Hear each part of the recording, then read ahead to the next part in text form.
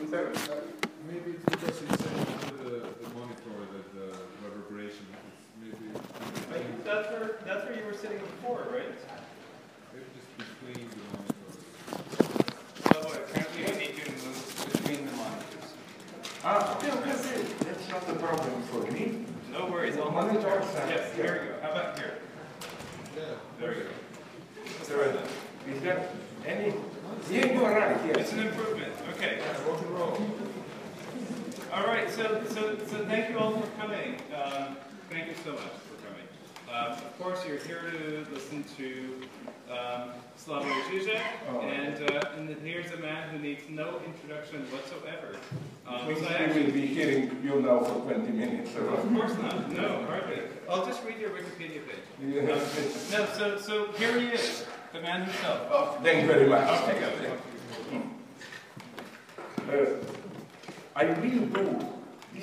I will do what I promised 2 days ago. That is to say, today it's ecology and object-oriented ontology. Incidentally, if any of you checked it, the guy's name is, it's Levi or Levi, L-E-V-I. How do you pronounce it? Either way is fine. Yeah, but which is the correct one? Levi. Okay, but yeah, but Jews usually pronounce Levi as Levi, no? Okay, doesn't matter. Levi Brian is the name of the guy. That Democracy of Object, the book that you can freely download. So, but I propose a wider approach. What I want to do is to put this object-oriented ontology into a context, for me a critical context, in the sense that I think they are, at least up to a point, attacking a straw man. As you know, if you had the chance to read the founding text of this new so-called speculative realism, Quentin Meillassoux, the French guy, après finitude, after finitude, the big enemy is what he, Meillassoux, calls correlationism, or, to put it in more philosophical terms, transcendental approach, which means simply whatever we can think, all objects of our thinking are already in some way correlated to our act of thinking. And in this sense, we cannot even imagine, we cannot think objects the way they are independently of us. Now, of course, incidentally, just one thing before I get into it. As you know, I talk too much. That's why my friends call me Fidel, not because of politics, but because, and it's true, once I was in Cuba, purely private, as a tourist, and I wanted to take an afternoon nap, and around 2 p.m., I just wanted to see what they have on TV, and Fidel dropped by, said something like just 5 minutes, comrade, some remarks. Then I went, took a long nap. 5 hours later, I opened up the TV, he was still going on. No? So, in other words, the only way to do it for you, if you have some inquiries, whatever, please, and I don't mean this as that formal offer of politeness that I expect you not to do it. I really mean it. Simply interrupt me, cut me short. If anything is not clear, if something appears to you, not my usual stupidity, but excessively stupid or whatever, please don't interrupt me. Okay. I think this could be of some interest to you because it, or at least it appears to be one of almost the predominant trends in contemporary philosophy. Namely, one of the greatest breaks in maybe the entire history of philosophy is the Kantian break. You know, Immanuel Kant, he introduced the notion of transcendental dimension, which means what? It means that, again, we don't have direct access to reality if this reality exists at all, the way it is in itself. Our access to reality is always mediated, structured through, let's say, the lenses, the network of our subjectivity. And this is not necessarily, here transcendentalists are pretty intelligent, giving even a materialist version of it. This doesn't necessarily mean idealism, like, you know, there is no reality, we subjectively construct it. No, it means that precisely we subjects are not some pure mind, immaterial mirror which reflects reality, but we are part of reality. We don't observe reality from nowhere, as it were. So the reason why our perception of reality is always distorted, fractured, biased, is precisely because we are part of reality. I mean, Marxists always, and they are justified, make this point, that in criticizing what they call so-called contemplative materialism, we are not pure tabula rasa, empty mirror, somewhere up there, mirroring reality. As Marx liked to emphasize, we are always practically engaged with reality. Even science, for example, and that's the classical motive taken over later by other philosophers up to Heidegger, take science and technology. The transcendental approach would have been not to deny that science provides true knowledge, but to claim that when you approach scientifically reality, already the way you approached it is not neutral in the sense that you in advance implicitly define or conceive reality in a certain way as something subjected to natural laws, or as Heidegger tries to demonstrate, as an object of potential technological manipulation, and so on and so on. So again, the point is not this, or let me give you another twist to this transcendental approach, and it may surprise you. Let's say someone, a girl, a woman, or a man, whatever, is brutally raped. And you know, one of the ways for police to annoy you is to demand a precise witnessing report from you. And then, if they catch you, by you I mean the victim, in some slight inconsistencies, they always go, didn't you imagine it, and so on and so on. But my answer to this would have been the opposite one. If somebody is brutally raped, what would have made me suspicious is precisely if he or she can give a totally neutral, consistent account of it. It is that the very distortion of her or his report is, I think, the proof that she or he was really subjected to a traumatic experience. You see, this is the point. And it's a very nice, deeply Hegelian point. The point being that since trauma is what, in Lacanian terminology, we call the real, that impenetrable traumatic point that we cannot integrate, the real is not the reality out there on which we speak. The real is inscribed into, as it were, the very distortion of our perception of reality. You know, again, imagine a woman reporting to policemen on a rape. What proves that we deal here with the real trauma is precisely her distortion of reality. So here maybe you can provoke me here, if you would agree or not. Here, let me just finish this rape line. Not great one, rape line, whatever.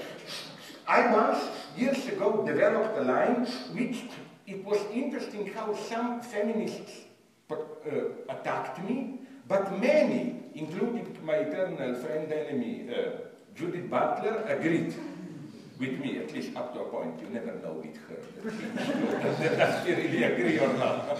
No, sorry. What I want to say is that the point is this one. Along this, I claimed, and I thought I'm giving an extremely pro-feminist argument, and I was shocked that some people misunderstood me. Okay, that's my mental experiment. If you read my earlier work, this was 15, 20 years ago, maybe you know it. Imagine a woman being raped. And then imagine two types of women as possible victims. One is an autonomous woman relying on herself, blah, blah. The other is, let's call it naively, you know, a passive, weak woman, maybe even daydreaming about being maybe not raped, but brutally mistreated and so on. So my argument was, and it's confirmed from what I learned in my own country, Slovenia, where there were many refugees from civil war that we had 20 years ago there, refugees, I mean, who were women, that paradoxically, in contrast to what you would have expected, although it may appear falsely that the first woman, the autonomous one, would be more hurt, because, you know, she perceived herself as autonomous, free agent, blah, blah, and it should humiliate her more than the poor woman who maybe had some masochistic dreams and so on. My argument was, and I can tell you it's confirmed with what I learned from psychiatrists who were dealing with it, is that paradoxically, the second one, although formally she got in some vulgar sense, she got in reality, at least up to a point, what she was dreaming about. She would be much more brutally hurt. If you look for who can maybe kill herself later, suicide, it will not be the autonomous one. The autonomous one, it will be horrible for her, but she will, as they say, take a good shower, wash herself, and fight back or whatever. Now I come to my crucial point. You see, you know this disgusting male justification of rape. You know, like, even if women protest, fuck it, they secretly want it, you know, all that bullshit. Now you can say, but what am I saying here? Am I not saying that she secretly dreamt about it? And here, I hope you will agree, but I'm ready to be interrupted. Here comes I claim radical feminism. I claim that, and that's the fine point of psychoanalysis. If you secretly fantasize about something, and if this, what you dream about, is brutally imposed on you from outside, it's much worse than if something is imposed on you that you didn't dream about. You know, if you get in brutal form from out, you know, because why? It's the utter humiliation. Why? Because, you know, the problem is that desire is a very ambiguous thing. What we secretly desire, dream about, we don't really want it to happen. If we get it in reality, it's experienced as... Sorry? No, I didn't say anything. Oh, I thought, you see, this is called semantic ambiguity. Are you just scratching your nose, or... Okay, strike back, yes. It sounds like you're talking about two different kinds of object art. One which is object art of fantasy, yeah, and the other one which is completely estranged object art, kind of like just if somebody just out of blue rapes us without us even thinking about it. So it's like kind of like... But you even go too much into theory here. I prefer, although if you want we can talk 2 hours on object A. You know, all I wanted to say just is that a very naive, almost commonsensical point I was making. No? And for this reason, that is my, if you want, feminist point, I think that, again, if a rapist claims, but fuck it, she was provoking me to do, I know she wanted secretly to do it, he should be punished even more, I claim. You know what I mean? It's too easy to justify rape with the idea that you have clear signs that she somehow wanted it. There is nothing more humiliating than having it brutally imposed on you what you secretly dream about. Because our fantasies, our innermost fantasies, what Freud called primordial fantasy and so on, are something extremely, you know when you get a touch of it, much more modest touch of it. Did it happen to you, this embarrassing moment, like you meet someone with whom you were close to decades ago when you were a small kid, and usually with your close friends or uncle, parents, whatever, you have some half-private language, nicknames, how they called you, and so on. But imagine then you are at some reception officially, and that guy, and calls you by that name, and so on. I almost cannot imagine anything more embarrassing, and so on. You know, or as they say, to realize your dreams, no? This is the best definition of nightmare. So, incidentally, about rape, although I know of one example where things were opposite. My friend, I'm glad to say this, Julian Assange, told me that the woman who accused him allegedly of rape now came open in Sweden and said, listen, this was some condom misunderstanding. I dragged him to bed. It absolutely was not in any meaningful sense a rape. You know what I like? We know what was the reaction of police. The opposite of the usual reaction, which is, you know, poor woman claims I was raped. The obscene policeman say, are you sure? Didn't you enjoy? Here it was that the victim claims there was no rape. And the police claims, no, you don't know, stupid woman, you were raped, and so on and so on. It's a totally crazy situation. But let me go on. So this is also, let me put it in another term. I'm so sad that we don't have the video clips, but I don't blame you. I'm just too lazy to prepare all of it. I've written about it in, I forgot which of my books, namely, I hope you saw Hitchcock's, my God, it's now officially the latest opinion poll of Sight and Sound, the greatest film of all times, Vertigo. There are even two shots there, especially one at the beginning, which has a wonderfully ambiguous status. No, you don't have even to know the story. Scotty James Stewart is hired to follow Madeleine. He goes into that restaurant, Ernie's, and this is an element of your American barbarism. It's now a shitty pizza place, whatever place. And it was a nice place, you know. I was there just at the end when it still existed, Ernest. So, okay. And then you have the crucial scene. Scotty observes her, Madeleine. She is approaching him because he is at the bar, sits close to the exit from the restaurant. And then you have him like cannot decide shall he look at her or not because she's standing waiting for her husband behind his back, he says. And then you see that famous hypnotic shot. In profile, Kim Novak, Madeleine, and artificial, almost golden, kind of phantasmatic image light behind her. What's so interesting here?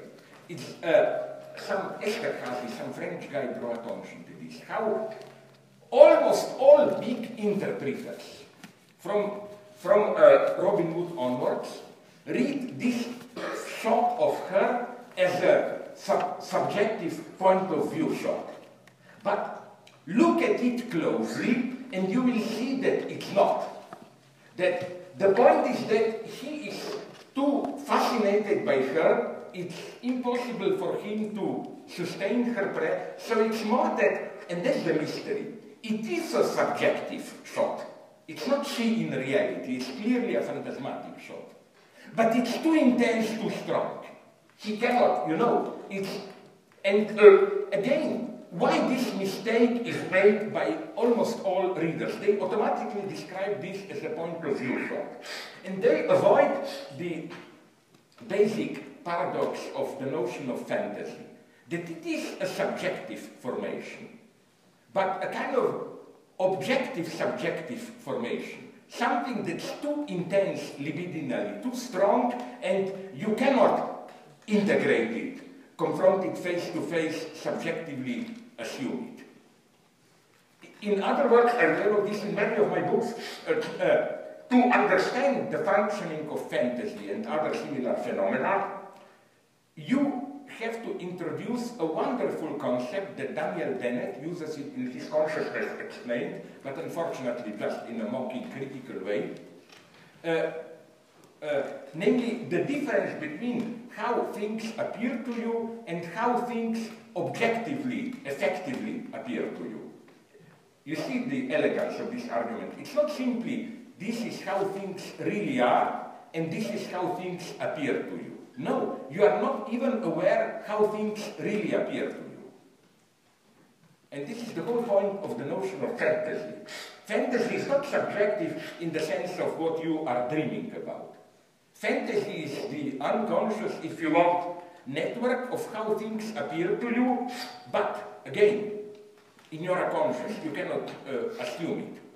And again, you get a couple of times, we don't have time to go in Vertigo, this nice example of an, let's call it, objective appearance. Things appear, but not subjectively to you. And it's a wonderful notion, and I claim, I developed this many times in my books, that this is also the key to Marx's notion of commodity fetishism.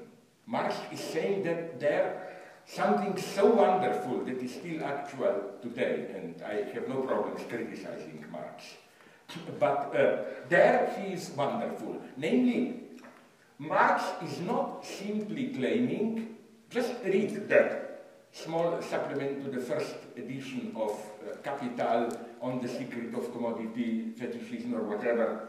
Marx is not saying we have the reality of the universe of commodities, market, and then fetishism is the way we misperceive it. No, fetishism is in the, as it were, reality of how we act on the market.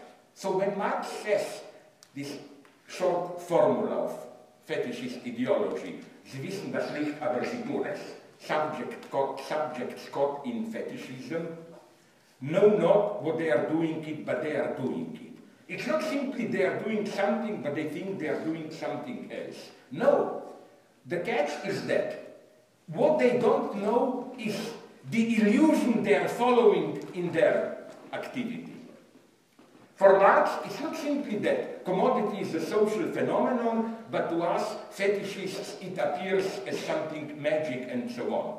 As Marx put it nicely, no. To an ordinary bourgeois subject, commodity doesn't appear as a magic object, but simply as some object out there you can buy for money, blah, blah, blah. But it's, the illusion is inscribed into the objective network of commodities. That's why we are coming back to, you remember, 2 days ago I quoted for 100th time that Niels Bohr horseshoe, no? I know it's not true, I don't believe in it, but I was told it works even if I don't believe in it. That's what we do on the market. We don't believe in commodity fetishism, but we practice it. So this is, I think, again, a wonderful idea. This idea of an illusion, which, as it were, has material existence, and is in this sense constitutive of the material social order. If you take the illusion away, reality disintegrates. You know who knew this? If you want to amuse yourself, he is a great philosopher, usually dismissed as vulgar utilitarian, Jeremiah Bentham. In his famous, a friend of mine published a selection, is now long sold out by Verso, Theory of Fictions. How he first begins, Bentham, by distinguishing between what is in reality and symbolic fictions we build out of it. But then he adds something very mysterious. He said, we can make this distinction, but you cannot then drop fictions and keep only reality.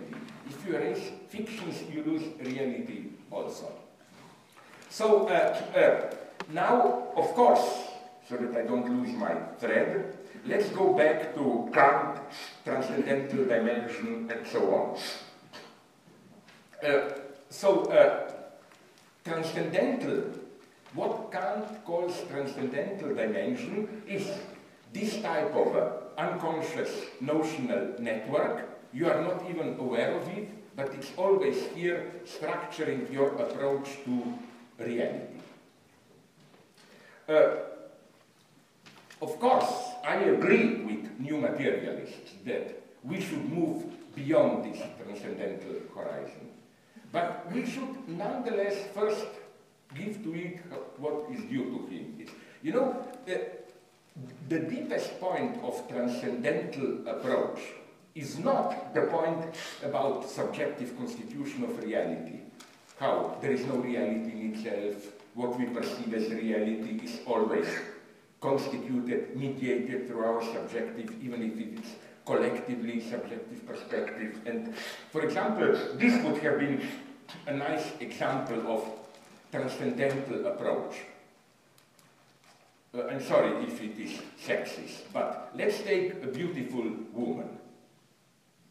You can approach her as, okay. All your examples are sexist. Yeah, why not? What's wrong about it? Because it's disrespectful. Towards whom? Women. Why? And anyone who is not an anti-feminist chauvinist. Why? Why are you calling it? Why? Why? If Why? you're not insulted by these examples, then you are. I'm not insulted by this example. Yeah, why? No, let's talk about it. I sincerely don't get it. Why? You think that if you say There are this, many examples you can choose that are not gendered, that are not sexist, that are not insulting. why I agree with gender and sex, and it will be immediately clear why I use this one. But why insulting? Who is insulted and why? First of all, you broke women into two broad categories, and you seem to think that that was sufficient characterization of all women. No, In your first. I just took two extremes. I made it clear. A great example. Yeah. You know where I see in what I said a deep feminist tendency, I will tell you. Because I claim that what shocked me with many feminists is that they tried to dismiss the very idea to which I relied, that there may be women who secretly dream about masochism, blah, blah. They claim this is male projection and so on. But I claim that the way this de facto works is putting women under pressure to make women feel guilty if they have masochist dreams. I claim, why not? They should have full right to have the nastiest masochist dreams and so on, of being raped and so on. Here we have to draw the line. But this gives no one the right to realize these dreams. I claim, and not just from theory, but from experience, not mine, of what some psychiatrist told me and so on, that how such a procedure of, those who claim, who want to dismiss these so-called masochist rape dreams, claim either they are male fantasies, and to a large extent they are, I claim, or they claim women who do this just internalize male values, they are subordinated to male ideology and so on and so on. I reject this. I think that sexuality is in itself in this way perverted. It's original. You cannot, if, again, as I already said 2 days ago, this is the trauma of Freudian discovery, which is alive more than ever today, that human sexuality is effectively in itself twisted, politically incorrect, and so on and so on. You cannot isolate some pure, authentic, how do you call it, full mutual recognition sexuality and then put the blame on society for its distortion. Sexuality without distortion doesn't exist for necessary reasons. Which is why, again, I think I did quote 2 days ago, I did mention, although I don't otherwise like her too much, but here she had an insight, Naomi Wolf, who said that if you try to imagine politically correct, totally, sexuality with full respect, no harassment and so on, you get the model of a contract. Everything else, there is no politically correct, I emphatically claim this, process of seduction. Always someone must make a move which retroactively can be proclaimed harassment, or, and that's the beauty, Dupuy, whom I mentioned the last time, said this, that's why, you know, here you see the paradox. Let's say somebody makes a pass of seduction. Then he can be even accepted or rejected. He can be rejected claiming, no, you violated, harassment, and so on. But, so there is an obstacle. But if his advances are accepted, we shouldn't say that he did successfully overcome the obstacle. No, he establishes that there was no obstacle at all. It's you know, it is the same thing that, again, think about Vertigo, Hitchcock's Vertigo. I hope you know the story. At the end of the film, when Scotty discovers that Madeleine didn't exist, that the first, even original Madeleine was already Judy masked as Madeleine. This is a weird kind of a loss, because he doesn't just lose Madeleine, but he retroactively establishes that what he lost never existed even before. It's a much more paradoxical movement. So again, that would be first. That would have been my thesis. And again, I'm again asking, I accept everything, but again, if it's what was it used? Insulting? Who is insulted and why? I still don't get that. I get it that it's in this formal sense sexist that, I don't know, I may have chosen another example or what, but why? Who is insulted? I'm just asking, who is insulted here? One way would be ugly women, like I implicitly so-called ugly women, okay, that I imply that, I don't know, that I privilege beautiful women and so on and so on. Okay, but okay, let's drop this and let me go on, okay, I will try to take another example, a rabbit. No, now I will again be accused. Or the square. Sorry? The square. No, it doesn't work, because that's the reason why I wanted to use the example of beautiful woman, that we can, men, but also women, how can you approach beautiful woman as an object? You can approach it as an object of biology, of a body. You can approach it as an erotic object. You can approach it as a, and again, many other ways. But that's the catch.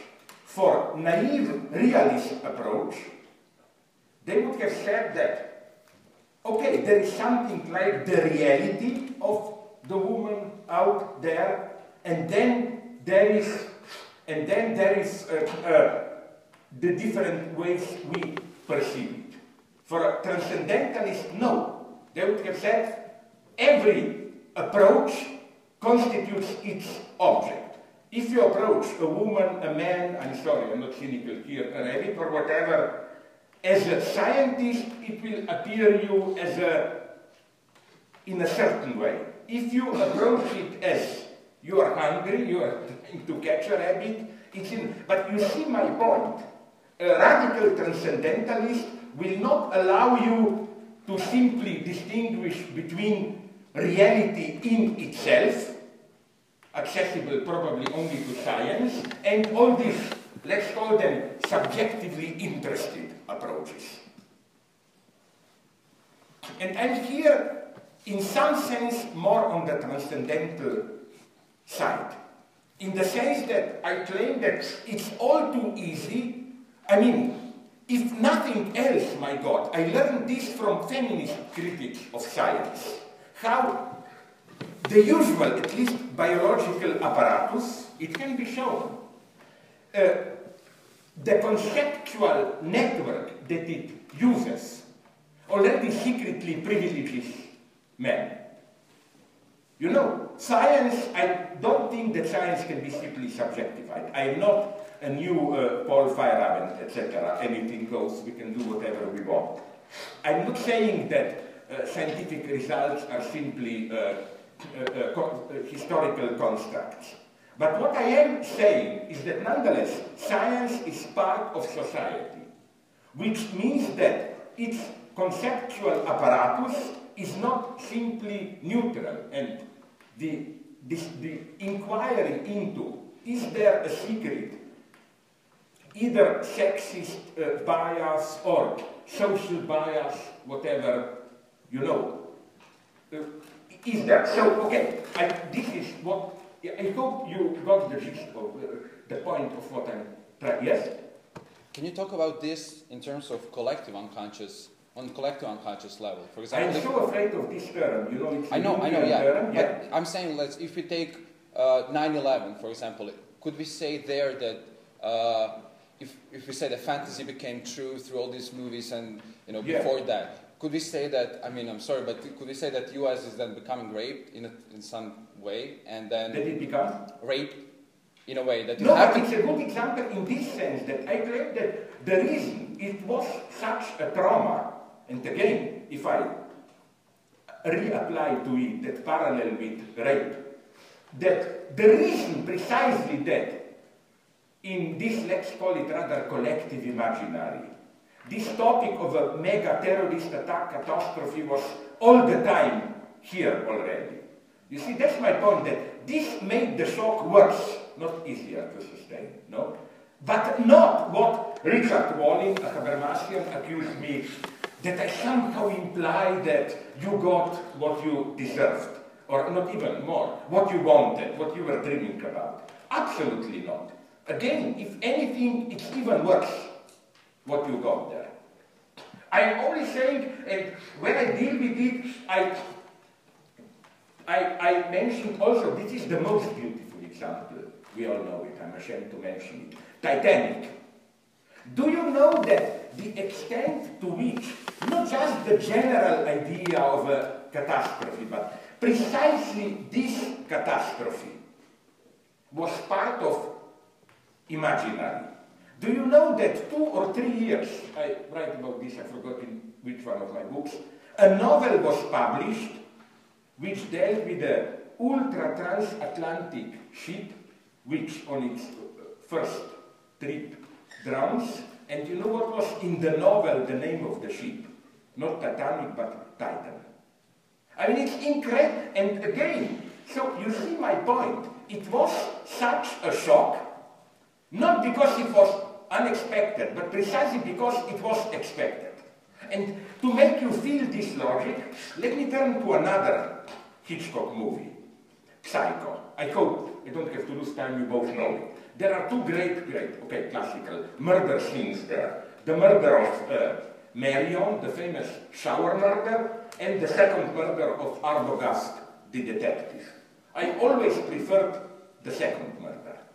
The first murder is pure shock. But the paradox of the second murder, you remember Arbogast goes up the stairs in the mother's house, is that all points towards the murder, that something will happen.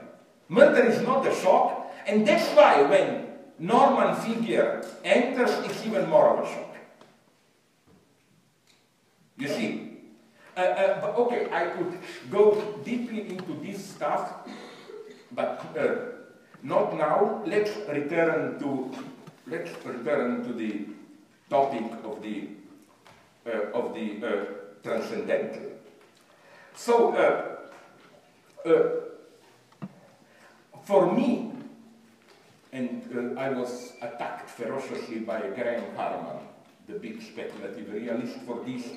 Philosophy as such is in a way transcendental, not in the sense of Kantian transcendental subjectivity, but in a more basic sense. In what sense? For example, when, and that's Heidegger's thesis, when philosophy deals with, for example, asks, what is truth? The authentic, true philosophical interest, or, for example, what is life, is not the realist question of biological definition of life, but it's, to use Heidegger's term, a transcendental hermeneutic question. It's a question, look, in our daily world, we all the time use words like life, soul, and so on. The question is, how do we in our daily life, how do we always already understand life? What is the implicit understanding of it? And this is where Heidegger then introduces the notion of historicity into transcendental dimension. For Heidegger, for example, I don't know, for example, truth. The way we privilege truth today, we privilege scientific truth.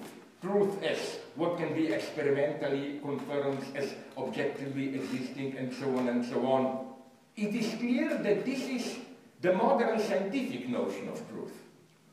We cannot apply the same notion of truth, for example, to Plato. To Plato, truth is not the accordance, how we call it, between our statement and reality. Like, I look at an object and I say it's a chair there. Now, if there really is, I simplify to the utmost, a chair out there, my statement is true. For Plato, it's almost the opposite. Truth is not the, how to call it, adequatio in Latin. The correspondence between. Truth does not mean my statement fits the object. Truth is a property of the object itself. For Plato, the question is not, am I saying, is it true what I'm saying about a chair? But is this chair a true chair? And it is a true chair if it fits the idea of the chair, and so on. You know, truth is constitutive of empirical reality itself, which can be more true and less true. So, okay, or another obvious example, nature. I mean, what is nature?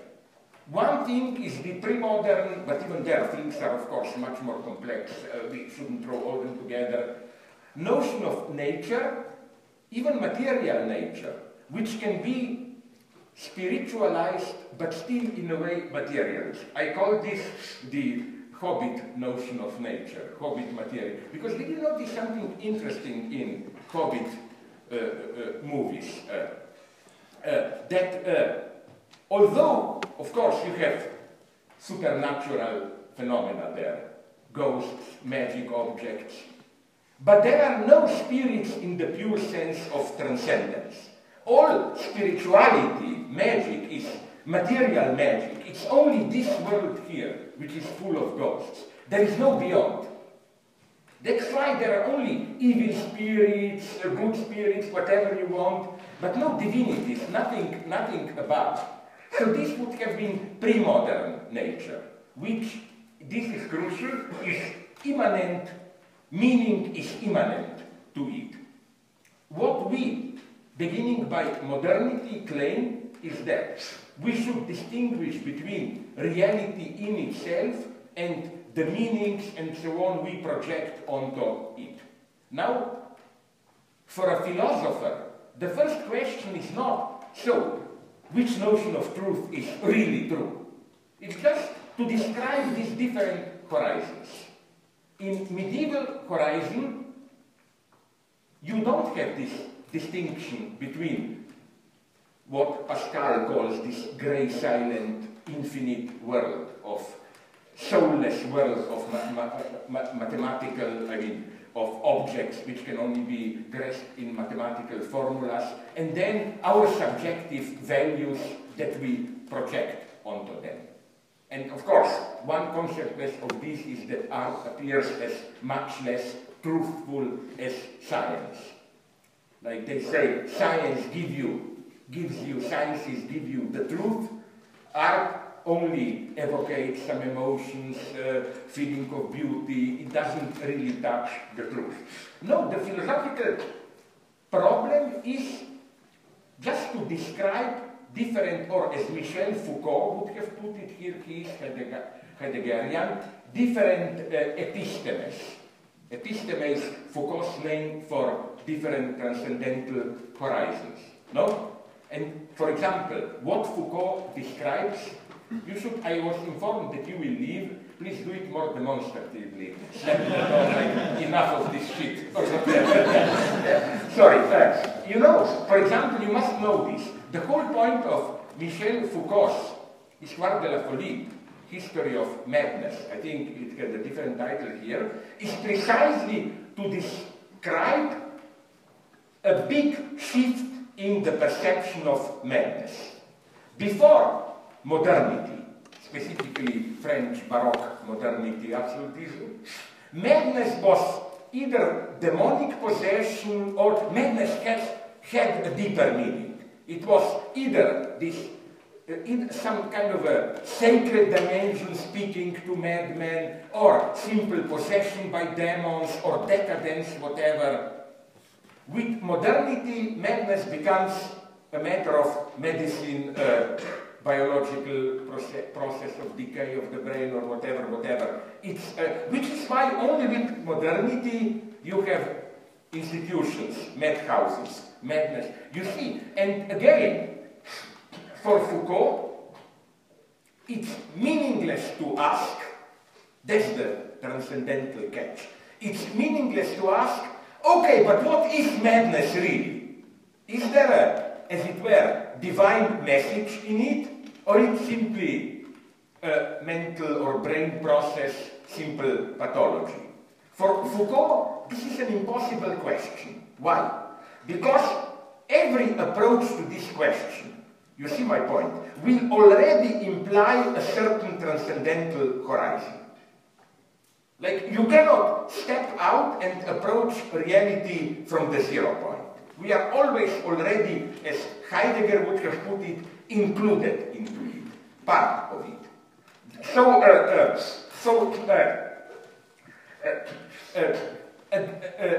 And again, for Heidegger, this is the history of philosophy. The point is not how things really are, the point is to describe different ways how people, in what in Marxist way we would have said in their predominant ideology, how people experience what is real, what is just illusion, and so on and so on. Again, as I already hinted at, the very distinction between reality and illusion also is not an ahistorical one. It appears in a different way. This is what I think I mentioned the last time Paul Vane did the ancient Greeks believe in their gods. Like, if you were, of course, ancient Greeks did not believe literally in their gods. If you were to ask someone, do you really think if you climb to the top of Mountain Olympus, will you see there Zeus and Athena and so on? He said, no, I'm not crazy. But at the same time, it would be, that's what I want you to get, it would have been totally wrong to think that this means that for them, religion was just a subjective illusion. No, we are already importing into it a distinction for which there is no space, at least if I follow the predominant readings in ancient Greek. So, in ancient Greek universe. So again,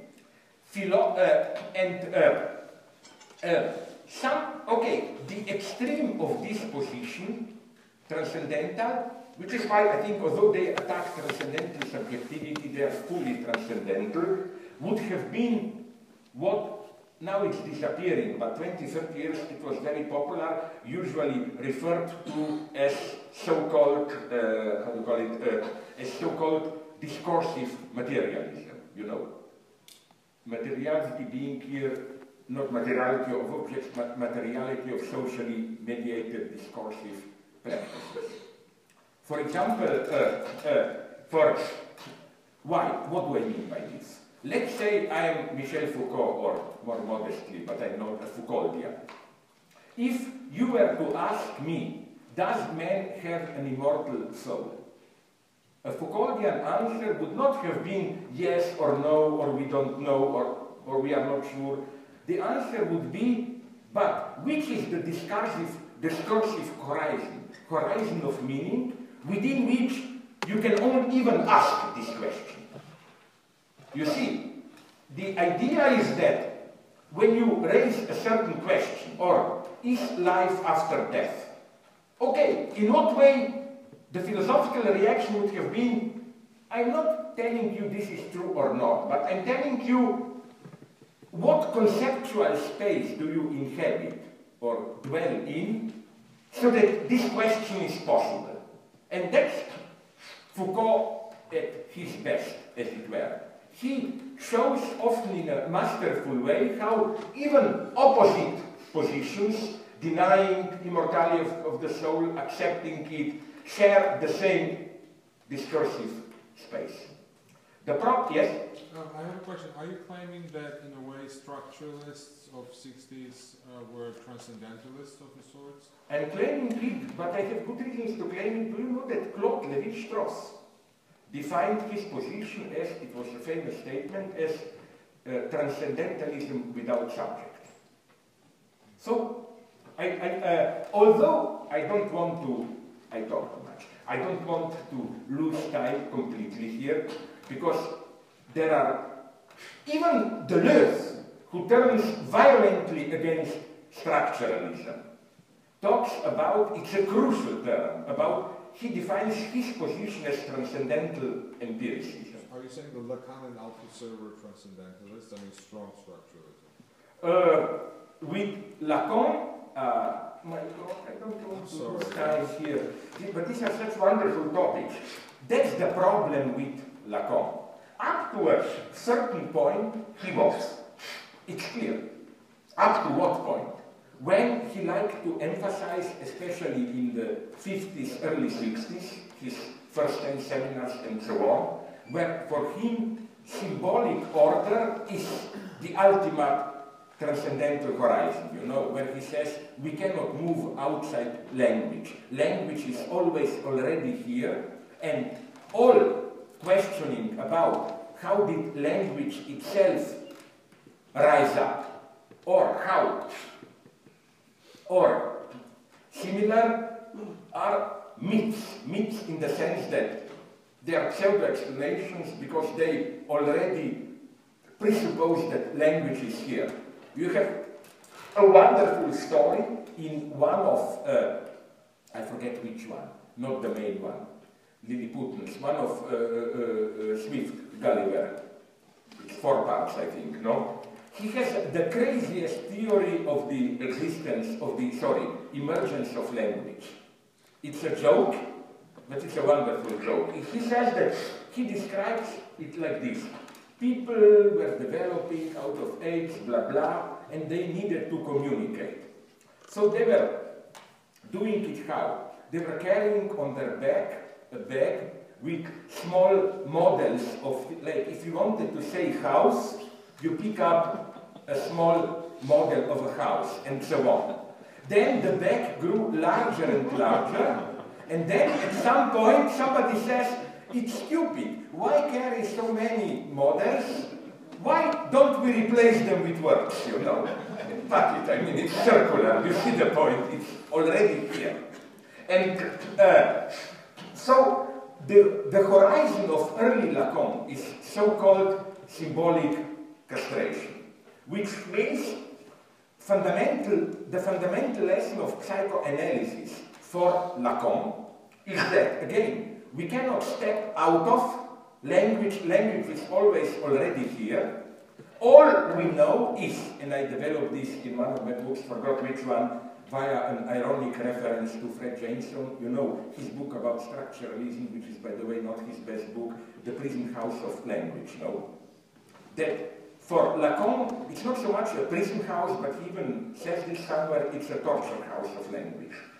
The basic idea is that the process that Freud is describing as, let's say, becoming cultural of a human animal, it's an extremely painful, traumatic process. You then have normal becoming human. And the name of this traumatic experience is, for Lacan, symbolic castration, which I don't have time to go into it. I think in no way underprivileges women. It's not that women are not castrated, women are castrated. For Lacan, we don't have time to go into it. The signifier phallus is precisely the signifier of castration. In the sense that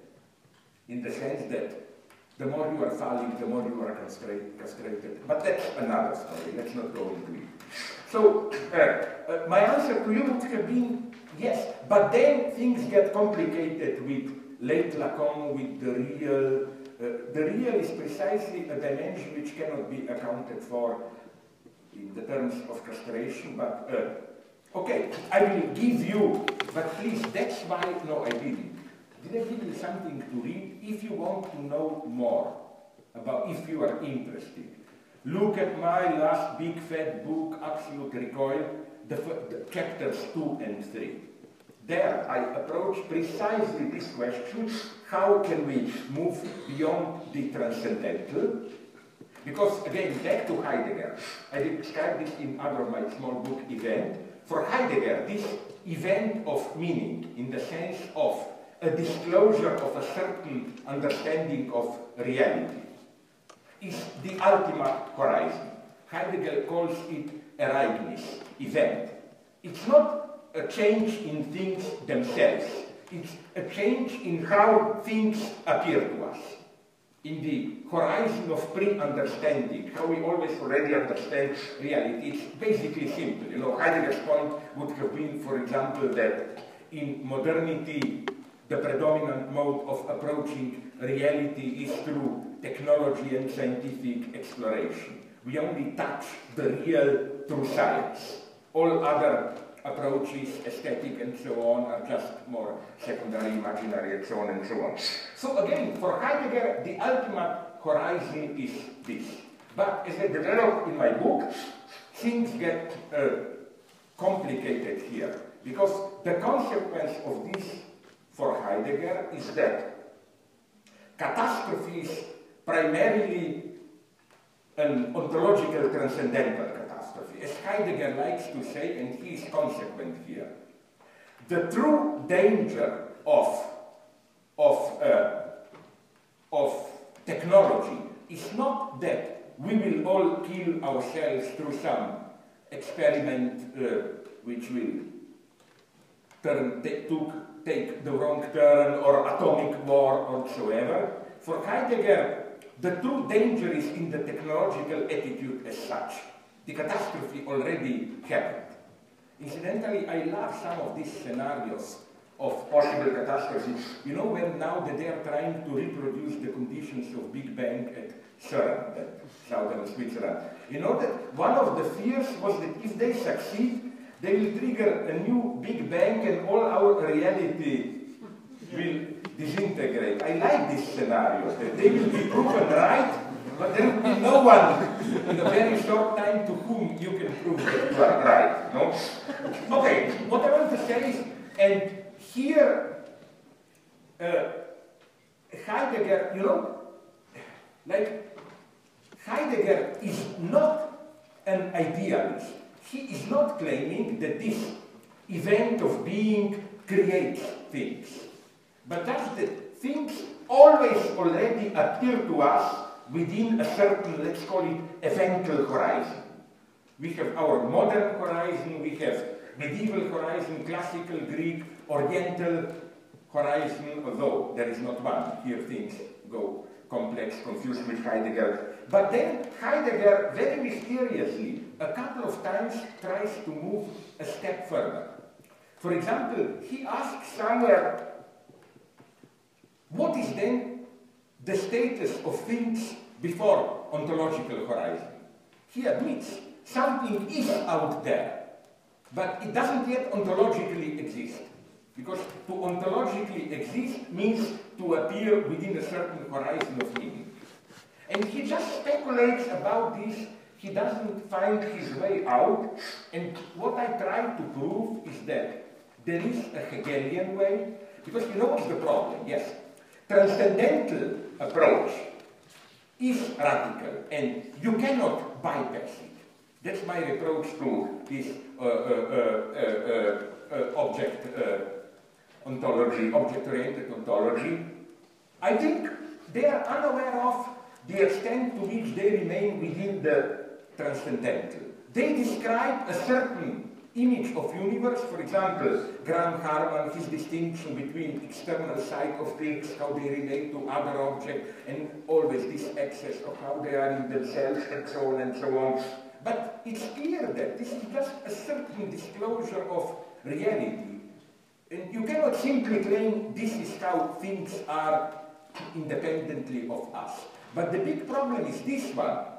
How can then we overcome the transcendental horizon without falling back into some kind of naive realism? We have direct access to things the way they are in themselves, and so on and so on. And I think that I try to find an answer following Hegel.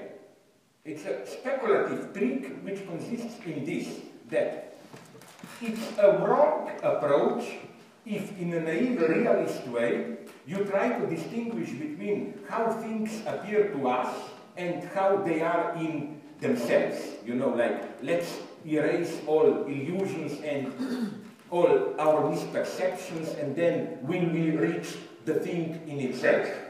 The true problem is the opposite one. How can, in the midst of reality, which is meaningless in itself, just things in cosmos, how can something like illusion appear? Let me give you, so just to be clear to you, an example that I used already in my first book, and then some 20 times, whatever. Theodor Adorno, in a couple of times he uses this trick. For example, when he, Adorno, deals with the relationship between two types of approach to society. Either this individualist phenomenological type, where your starting point are individuals, and then you try to explain society as the result of the reaction of individuals.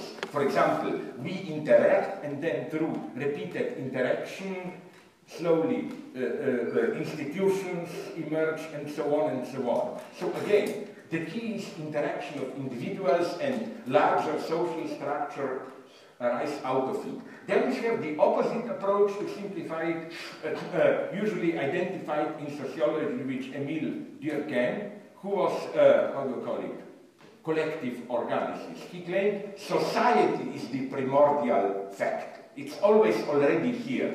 And individual is something which emerges out of social development. Individual is secondary.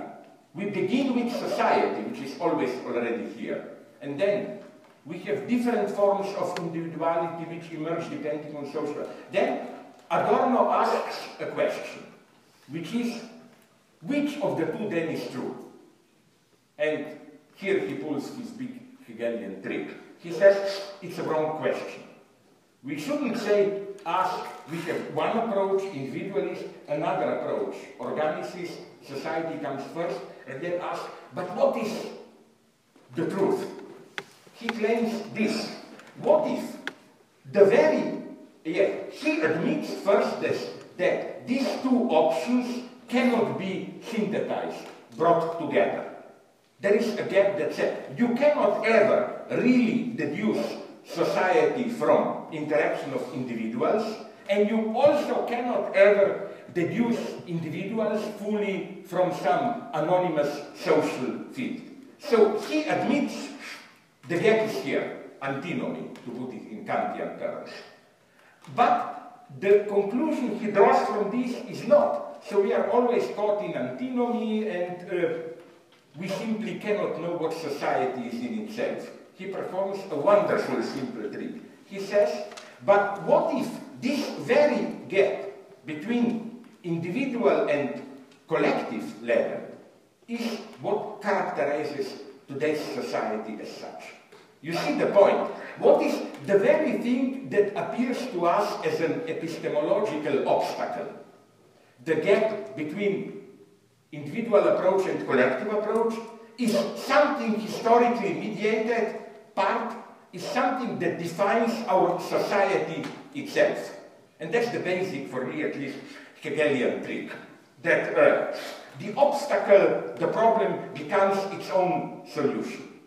What is in itself real is the very gap between individual and social, which characterizes at least our societies and so on and so on. And I claim, I don't, if you want to read my books on religion, I try to develop it there, that in this sense Hegel was a Christian.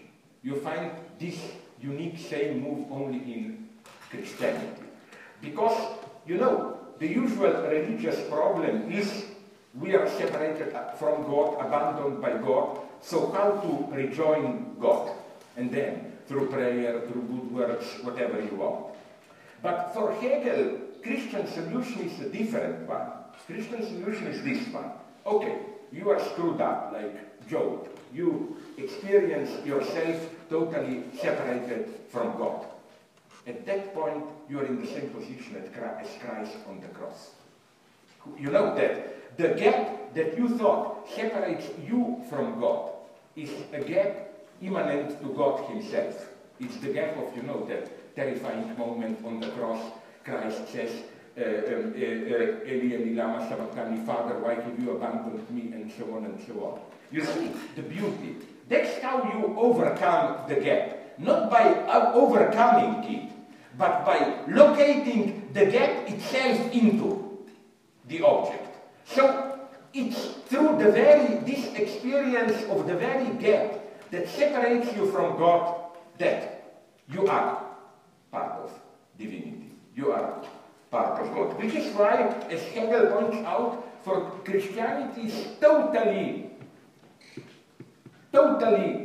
against all this topic of, you know, how can we rejoin divinity? No, we don't rejoin divinity. Divinity descends to us. But again, not in the simple sense of you know, God sending a messenger to us. No. Our separation from God is a separation of God from himself. And Hegel draws from this, maybe he is not right, a radical historicist conclusion, which is that our history, the way humanity historically experiences God, is the history of God himself.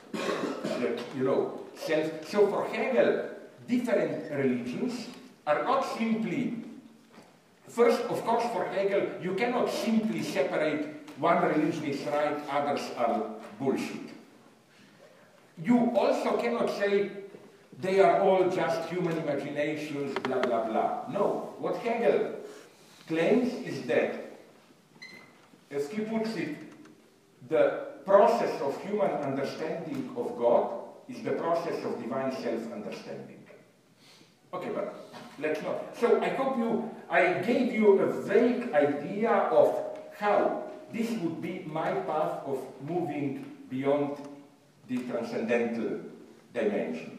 Of how, you know, not this naive approach, oh my God, we are caught in illusions, can I jump beyond and approach the thing itself, but the opposite. The opposite. What is most real is the very gap that separates me, right? This is from reality. And this is what also, this is again, I love Hegel, because of this I'm so obsessed with Hegel. Hegel's problem is not this usual one, you know, like, are we infinitely caught in our subjective illusions, or can we reach the way things really are? No, for Hegel, the big problem is the opposite one. How is, within the stupid flat reality, this grey world out there, right? How is something so traumatic like separation, lie, illusion possible? For Hegel, illusion is something incredible, the greatest power. He calls this power of the greatest power of absolute negativity. That we, with our mind, we can tear apart what in nature it belongs together. So again, this is why, incidentally, I am so obsessed, okay, I try to understand it, with quantum physics. Because to really answer this question, that's my pretense, I'm not sure I succeed, to really answer the question of how can something like spirit emerge out of nature? Of course, and not to give a circular account, that there is always already spirit in nature. I think that only the image of, or the structure of reality described by quantum physics renders is strong enough to account for it. But again, I got a little bit lost in these improvisations. So again, based on this, before I go to object-oriented ontology and ecology, I want to give you a short theater of horrors, so that you will not think that I'm just praising Heidegger. Maybe this will interest you. I want to describe to you the contours of maybe some of you have already read it. The problem of the big scandal, let's call it like this, a year ago, when finally they were published in Germany. It's not yet finished, but the first volume was published of so-called Schwarze Hefte, black book notes of Heidegger. Some 20-25 volumes, just small book notes in which from late 20s till, I think, late 50s, early 60s, Heidegger was writing, putting down his intimate thoughts. And of course, it caused such a scandal. You can see there how, to the end, Heidegger persisted in his anti-Semitism and in his ambiguous fascination with Nazism and so on. And I will not try to save in any way Heidegger. The shock was so strong that the president of one of the Heidegger associations in Germany stepped down and said, I no longer can do it. And so on. So again, what happens here?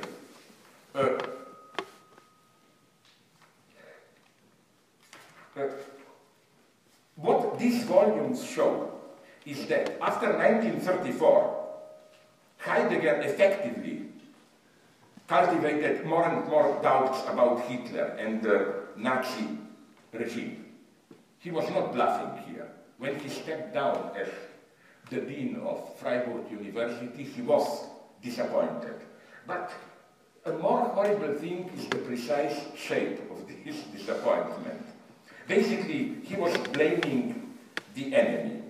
What Heidegger reproached Hitler for was not the Nazi stance as such, but the fact that the Nazis also succumbed to the technological nihilist, what he calls Machenschaft, this manipulative attitude, technologically and so on, manipulating reality, becoming like America, Great Britain, United States, Great Britain, France, Soviet Union, and so on, who are always more guilty.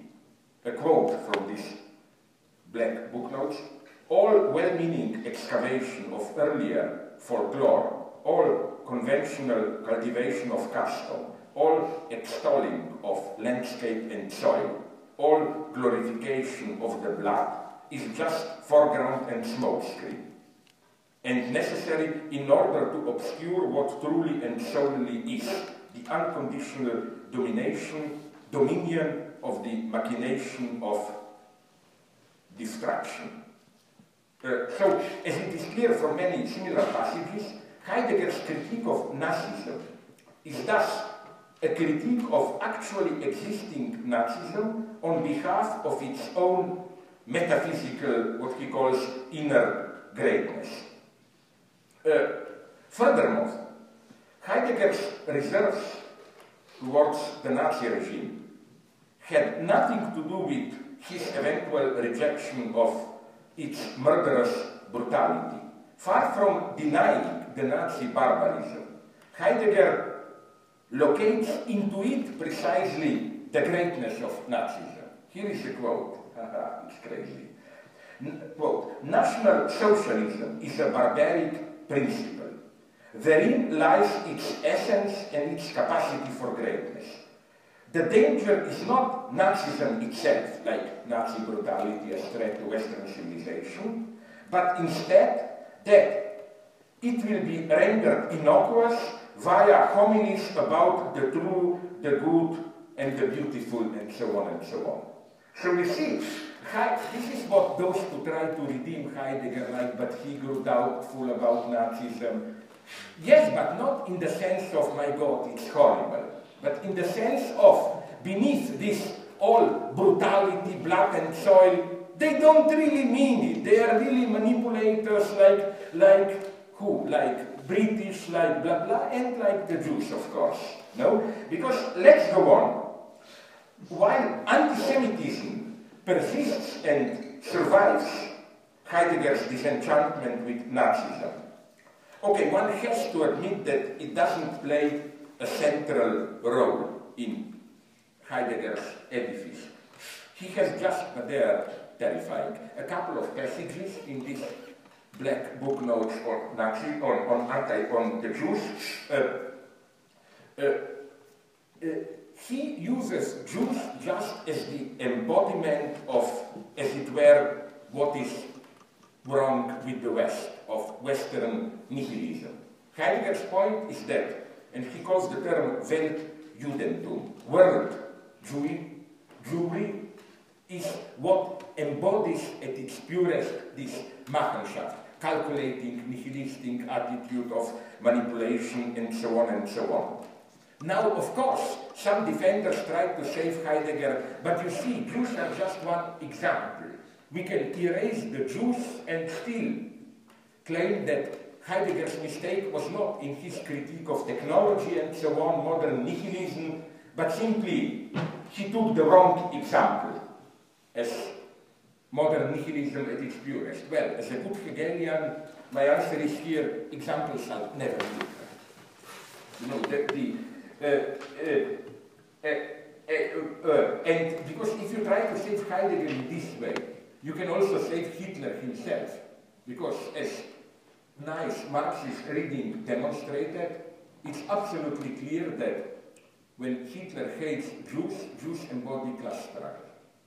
Jews are simply those who are supposed to bring antagonism, class struggle into society. So you can then only say, oh, Hitler was right, we need organic order, he was just wrong to project the antagonistic element onto the Jews. Again, the truly horrible thing, I think, in these black footnotes is double. We can, nonetheless, reconstruct a whole theory of Jews from Heidegger. First, Heidegger performs the well-known operation of rejecting primitive biological racism, and his defenders always quote this. Heidegger always emphasizes Nazi biological racism is vulgar, and so on and so on. Yes, but what Heidegger does is replace biological racism with, let's call it, transcendental spiritual racism. Jews are, of course, not biologically inferior, but they are condemned because they embody a certain spiritual stance, which is, again, the stance of technological manipulation, exploitation, blah, blah, blah, which makes them what they are. So, European nihilism, or what Heidegger calls forgetting of being, culminates in modern Machenschaft, spirit of manipulations, which, quote from Heidegger, leads to total deracination, resulting in the self-alienation of peoples. End of quote. And contemporary Jewry like Judentum, Jewishness, I quote from Heidegger, that's the horror, that the increase in power of the Jews finds its basis in the fact that Western metaphysics, above all in its modern incarnation, offers fertile ground for the dissemination of an empty rationality and calculability, which in this way gains a foothold in spirit without ever being able to grasp from within the hidden realms of decision. and so on and so on. So again, a clear correlation between Jews and what Heidegger calls the modern technological nihilism. The world Jewry, Weltjudentum, thus embodies the technological degradation of our lives, which is why, as Heidegger observes in a related text, quote, it would be important to inquire about the basis of the Jewish unique predisposition towards planetary criminality. Here we are. So, how about the Holocaust? Here, even I was shocked. Heidegger goes to the end. Here things get really dark. As Heidegger observed, he writes in his notebook in 42, with regard to Jews, I quote, the highest type and the highest act of politics consists in placing your opponent in a position where he is compelled to participate in his own self-annihilation. It's crazy. Wait a minute. The best or the most horrible is coming. End of quote. So, in an obscenely Hegelian, pseudo-Hegelian way, the elimination, annihilation of European Jews must be understood as an act of Jewish self-annihilation, Selbstvernichtung, his word. The Holocaust was ultimately an act of Jewish self-annihilation insofar as at Auschwitz and other death camps, the Jews who were the prime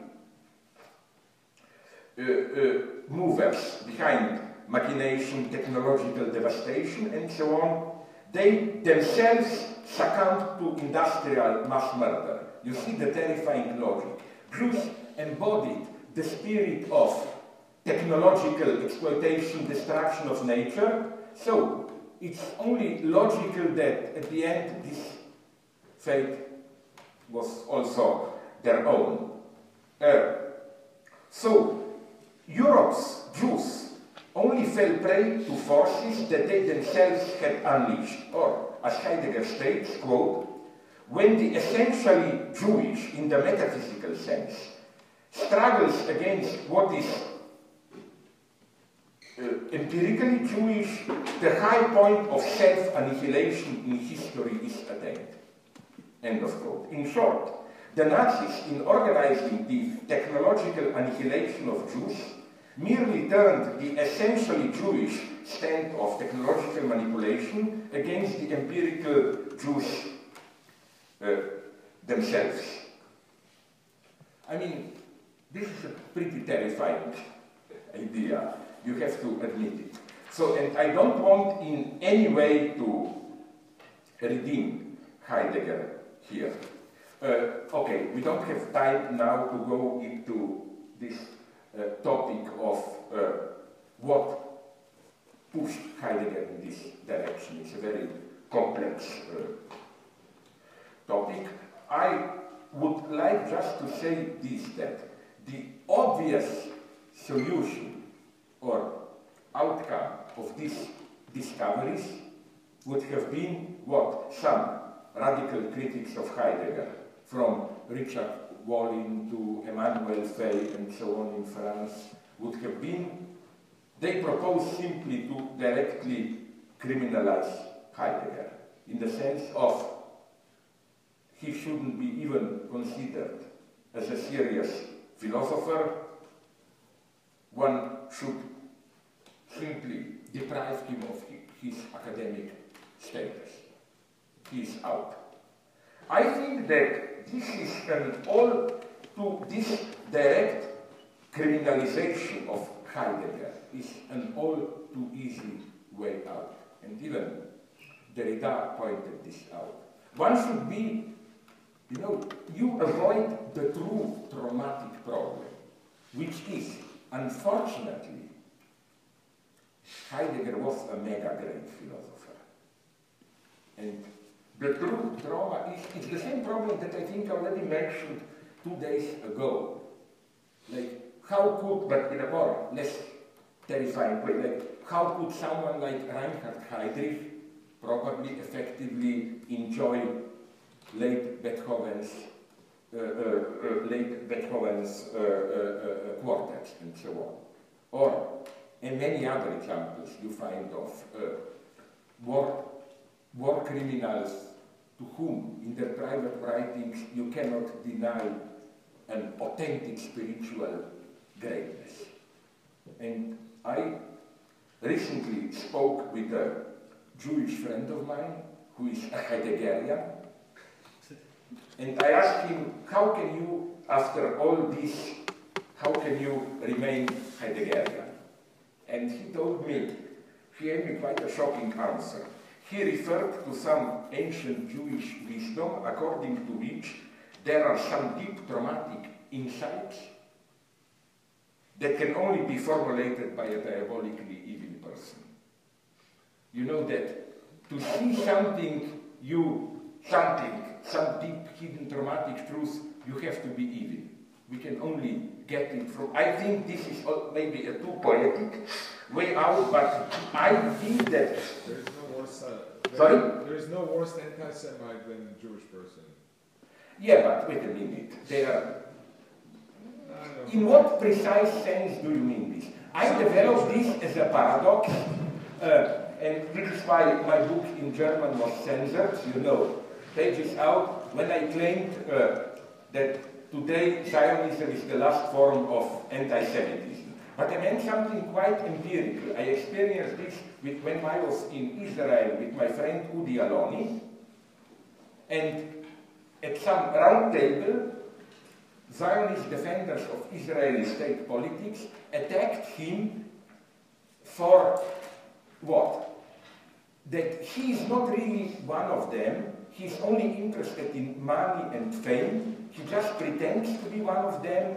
And I was shocked. I told them, you know, you are describing him in exactly the same way in the late 19th century, national anti-Semites in France were describing Jews. You pretend to be one of us, but you are only interested in money or whatever, you are not really one of us. They say, I'm claiming that today, you know, also, you have even this moment of self-alienation, this attributing to the Jews, the tendency to self-annihilation. Zionists call this Jewish self-hating Jews, you know, like they want to destroy them. And no, but again, back to it. What I want to say is that, of course, I will try to put it like this. Of course, that would have been my conclusion. Of course, we cannot accept this says something. I'm totally opposed to this simple defense of Heidegger in the sense of he was just misled, blah, blah, blah. We can reformulate his entire edifice without. No, here I'm a Hegelian. The basic Hegel's insight is about examples is that, I've written about it, maybe you know it, I'm sorry if I repeat myself. You know, the German word for example is Beispiel. Beispiel, which means it comes by, it emerges by something that comes on the top of it. And in this sense, as Hegel deploys very well, Hegel is anti-Platonic. Why?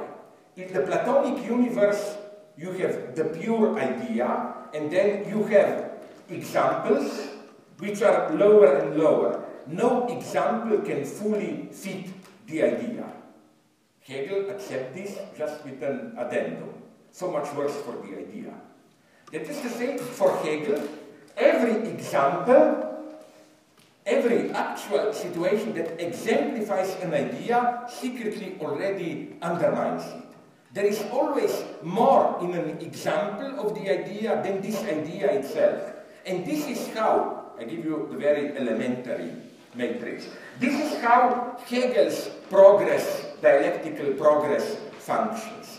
It's not that you begin, it's not that when you have a certain attitude, notion, Hegel does not undermine it through a reference to a better idea. No, he says, his criticism is always self-criticism. He says, let's just exemplify this idea. Let's realize it and imagine realizing it, and in this way we will discover how this idea, by way of actualizing itself, refutes itself. To give you an extremely simple example, this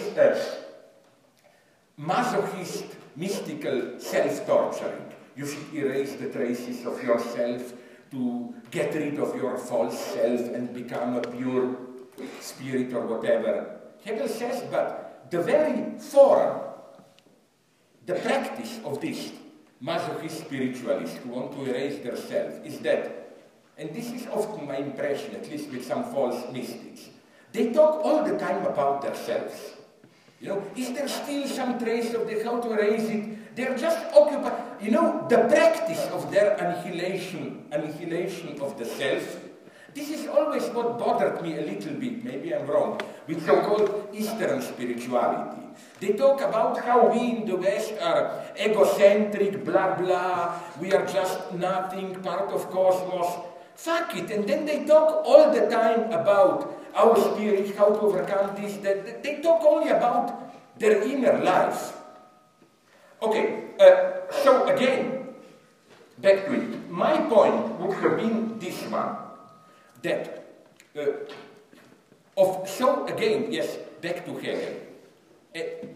The fact that Heidegger takes as the example of modern technological manipulation the Jewish spirituality, of course, has very heavy consequences. We cannot say, let's erase the example, let's keep his idea. No, we should definitely claim that something must be wrong with his idea. The problem here is that nonetheless, fuck it, his ideas are great ideas. But we have to confront this. We have to fight through it. And I know this, okay, I'll put it in another way. There are many Heideggerians,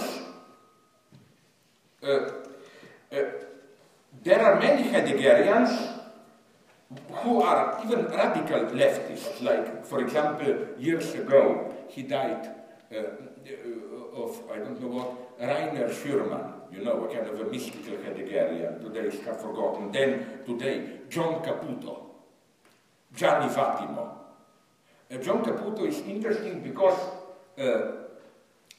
he, in a polemic against me, he tries to claim that I focus too much on capitalism, that can't we imagine a more, like, why? Isn't it that if we were to get capitalism with healthcare, more equality, blah, blah, why not, you know? And a nice friend of mine attacked him that he wants to replace capitalism with capitalism, like Caputo. It's a nice dirty joke. Okay, but now I will say something in defense of them. I think that all those leftist Heideggerians, again, today, Vattimo, John Caputo, it would be wrong to say that they are simply misreading Heidegger, or, on the other hand, that they are, without knowing it, closet fascists, you know. That they only think they are leftists, but really their structure is closet fascists. I think a more radical conclusion had to be drawn. There is not one essential, stable core of Heidegger's thinking. It's open. For example, even empirically, it's not as simple as that. After, let me tell you a funny story, which I mentioned in one of my books, I think. One of the big participants of leftist movement, student revolt in the late 60s in Germany, all around, told me that he, with his friends, visited Heidegger in 68 to inquire how does he stand towards movement. And Heidegger was enthusiastic about them. Okay, but then he explained his enthusiasm, and this somehow ruined the pleasure. Because he said, you're trying to do now what I tried to do in 33 as a rector. It didn't work. But nonetheless, do you know that Heidegger consistently, it's clear now, after World War II, voted for social democrats? That was the big event of my youth when Willy Brandt was first elected as chancellor and so on. Heidegger wrote an enthusiastic letter to his wife. You know, like, finally we got rid of those Schwarze, the blacks, the Christian Democrats, and so on. So what I'm saying is that there is no way we can, there is no shortcut, you know. Heidegger is a mega great thinker. What I described you here in a very simplified way, this idea of transcendental events, history as a succession of events, pure eventality. And then there are, of course, immediately problems. How do you move from early Heidegger, Seinenzeit, being and time to this? It's a problem. But what I want to say is that the only path of thinking is to think through Heidegger, in the sense of he did something great, but the result was catastrophic. And this result is immanent to his greatness. And to think this contradiction.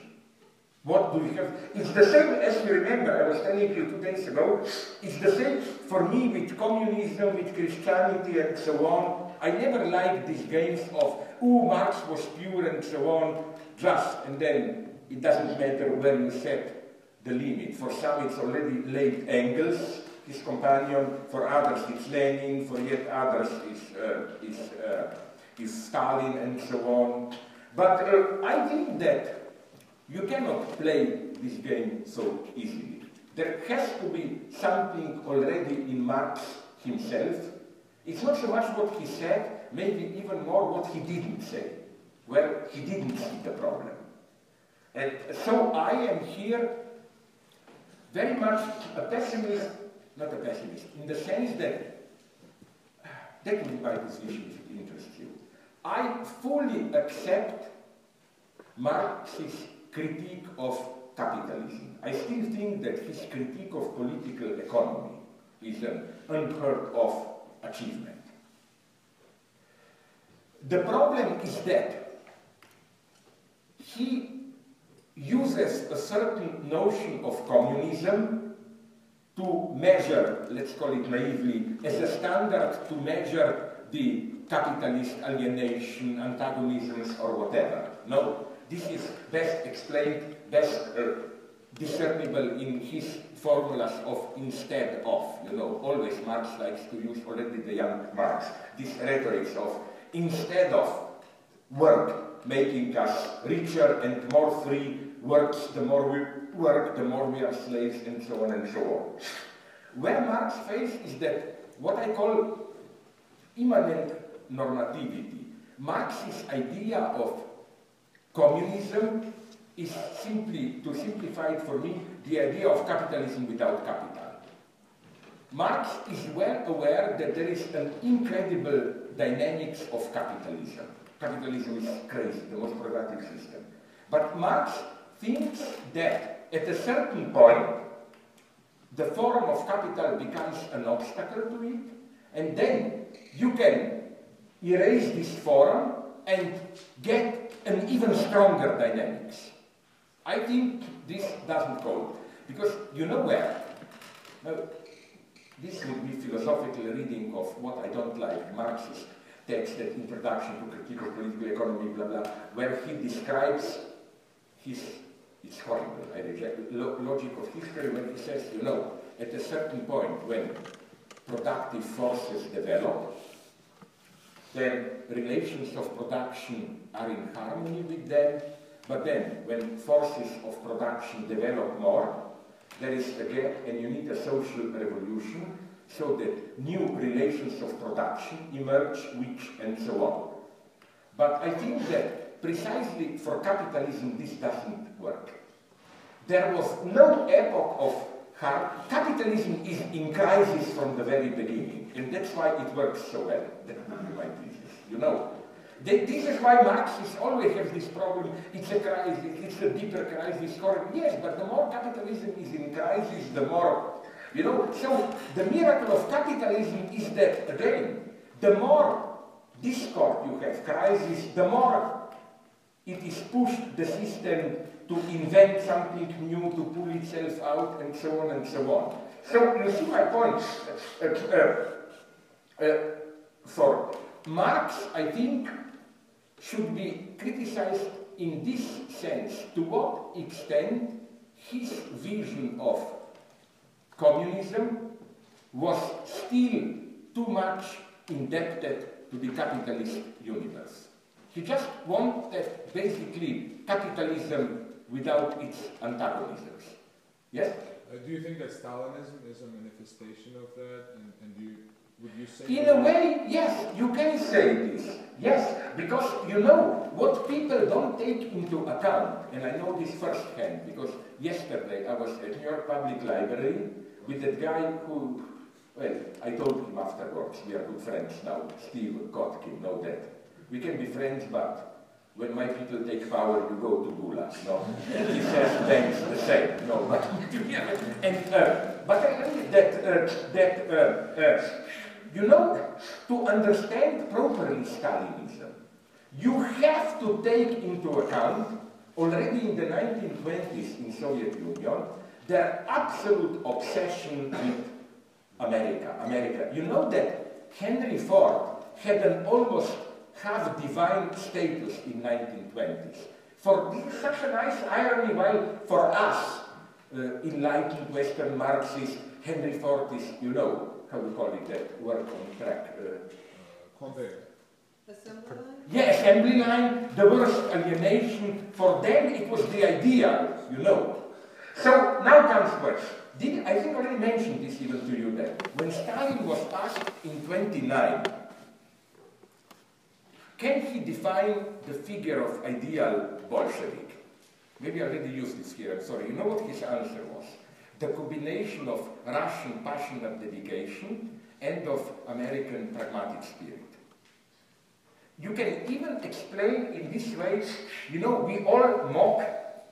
Didn't I already mention this to you? Did I use 2 days ago? I didn't. The example of this Stalinist Baroque, you know, this kitschy. This is New York. In what sense? An architect explained to me, when Stalinist architecture emerged in early 30s, they were fascinated by this type of buildings in New York. And you know what's their origin? Michael Sorkin, the husband of John Kopchak, explained to me. Did you know that, you know, Manhattan was full. So they raised, the only way to expand was to build up. And then some of the buildings collapsed. So then city authority decided that if you want to go up, you must go in a little bit, no? And this then was overtaken by, there is even mutual influence. Did I use the last time I didn't, the use of, I think I did it, King Kong. You know the story of King Kong, iconic image, you know, Empire State Building, the gigantic ape on the top. You know the origin of it? Soviet Union. In the late 20s, the producers, which later produced King Kong, visited Soviet Union and met, they were still there, some of those architects, and they saw this is a famous constructionist model. It was never built for the Palace of Soviets. It's kind of a skyscraper and on the top, gigantic statue of Lenin. They said, replace Lenin with ape and we have the ultimate. It's empirically taken from Soviets. On the other hand, Soviets were so fascinated, maybe they were right, by Hollywood. The boss of Soviet cinema visited Hollywood and was, they'd say, you know, Hollywood was strictly organized. Everything was planned. You had a group of scenario whose job was just to select, to read word literature, to select jokes, others for this, for that. And up to a point, it works even now. I met a guy, through friends in Hollywood. I asked him, what is he doing? He told me, I'm Campbellizing scripts. You know what he was referring to? You know who is Joseph Campbell?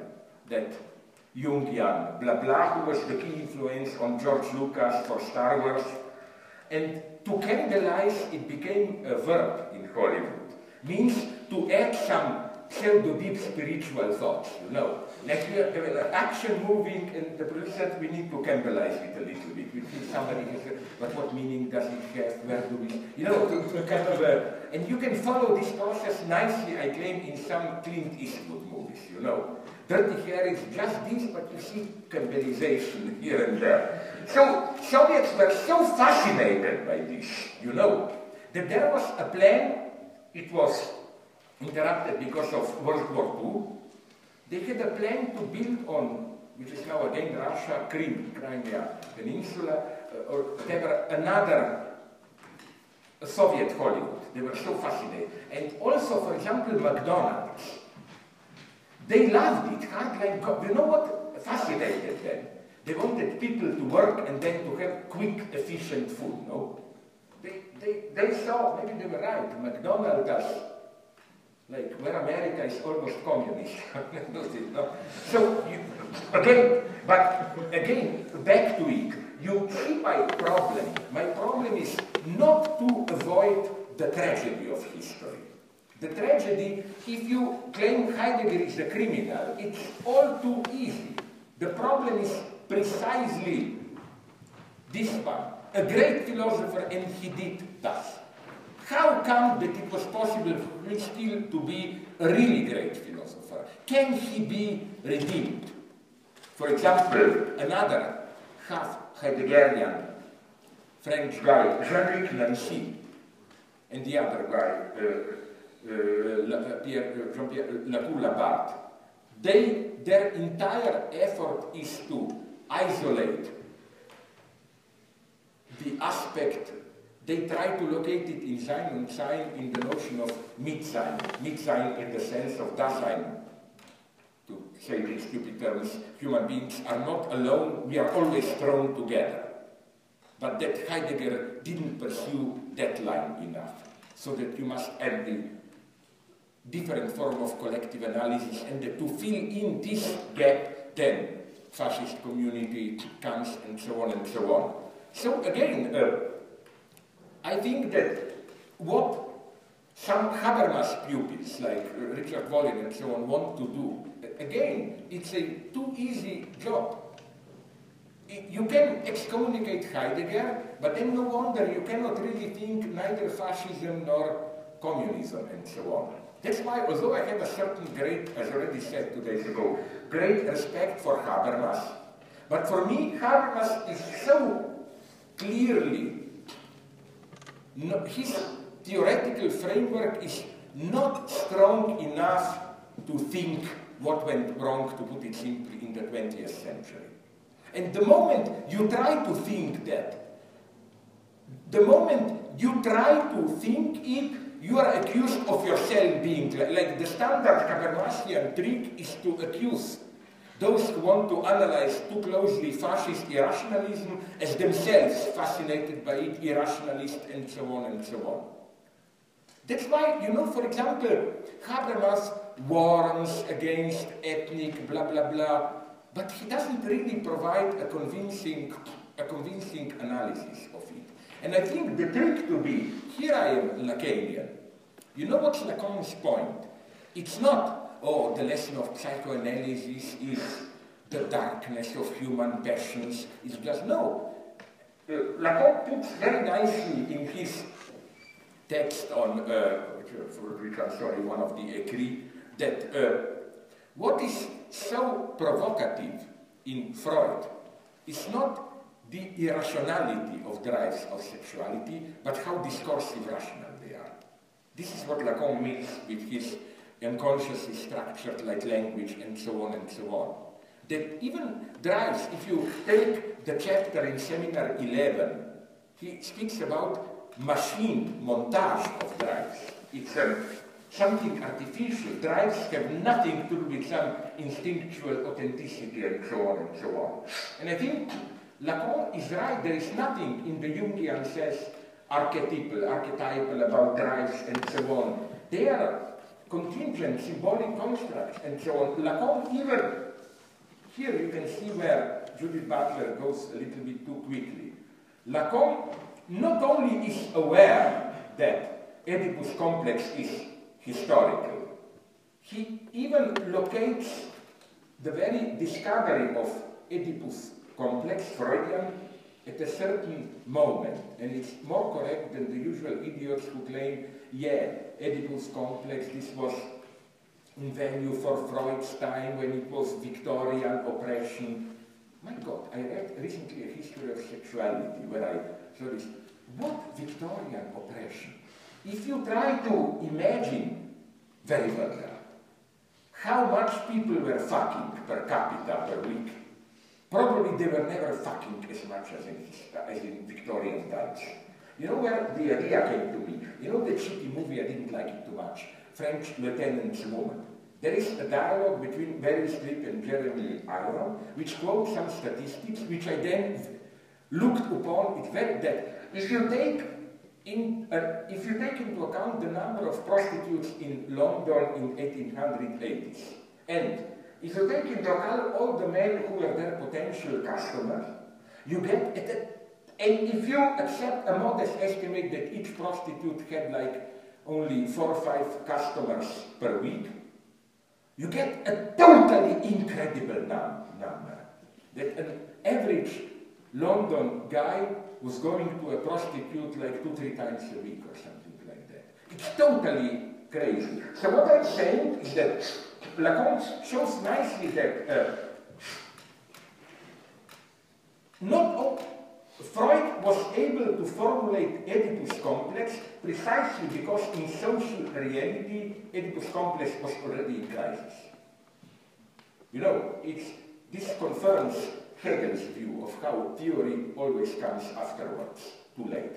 It's only when some phenomenon is in crisis, already begins to disintegrate, that you can form its theory. In other words, I don't understand this fear of Habermasians. You know where you find this fear even more? Were you aware of it? Now, this may surprise you. I am still friendly, although he is not so much a right-winger, but definitely not a left-winger. Peter Sloterdijk. You don't remember? A couple of times he provoked incredible backlash. For example, some 15 years ago when it was that debate on human park or whatever, and he was accused by Habermasians, Peter Sloterdijk, of defending Nazi eugenics. No, I'm here on Sloterdijk's side. I knew him, I debated this with him. His point is just this one, deeply true. With the prospect of biogenetics, things radically change. We need new rules. Why? Because the standard ethical rules that we have simply rely on the notion of a free personality, free will, education, and so on. But the prospect of biogenetic and other manipulations changes this. The moment you're just think about education. Okay, let's say you are more intelligent than me, which is quite possible. I'm getting 66. And then, let's say we work for an exam. You work hard, but I take some pill or whatever, not just the ones that you already have today, and almost with no work, I learn it. But you know what this means? This means that the whole pedagogy, which is based on the idea that, you know, education, hard work, what if we even will be able to manipulate basic ethical, psychic attitudes, fear, courage, and so on? You know what's the horror? They will lose their authentic ethical status. If I'm a coward and I take a pill and I'm no longer a coward, where is the ethical greatness of overcoming your fear through courage and so on? And what Sloterdijk is just saying is that, Kyle, hello, this is a big problem. We will have to rethink it. The Habermasian answer was simply, basically, a prohibition. We shouldn't do it. we have to set limits to biogenetic and so on manipulations. But for me, as I already said, this I did 2 days ago, the problem are not these manipulations as such. The problem is there, because look, this is the problem. That's the trick. If I'm a coward, and very simple example, I know it's not as simple as that, and if through some biogenetic or even simple chemical manipulation, you can change my ethical attitudes. You know what this means? It's not only you cannot then even distinguish my authentic ethical attitude and the one then manipulated through chemistry. Because if you can change it with chemistry, it simply means that already my previous innocent attitude just reflected a different chemical composition. If you can manipulate ethical attitudes through these biochemical or biogenetic manipulations, it simply means that, you know, even the authentic one lose their authenticity. It means I may appear courageous, whatever, but it's just I was lucky to get that chemical or genetical.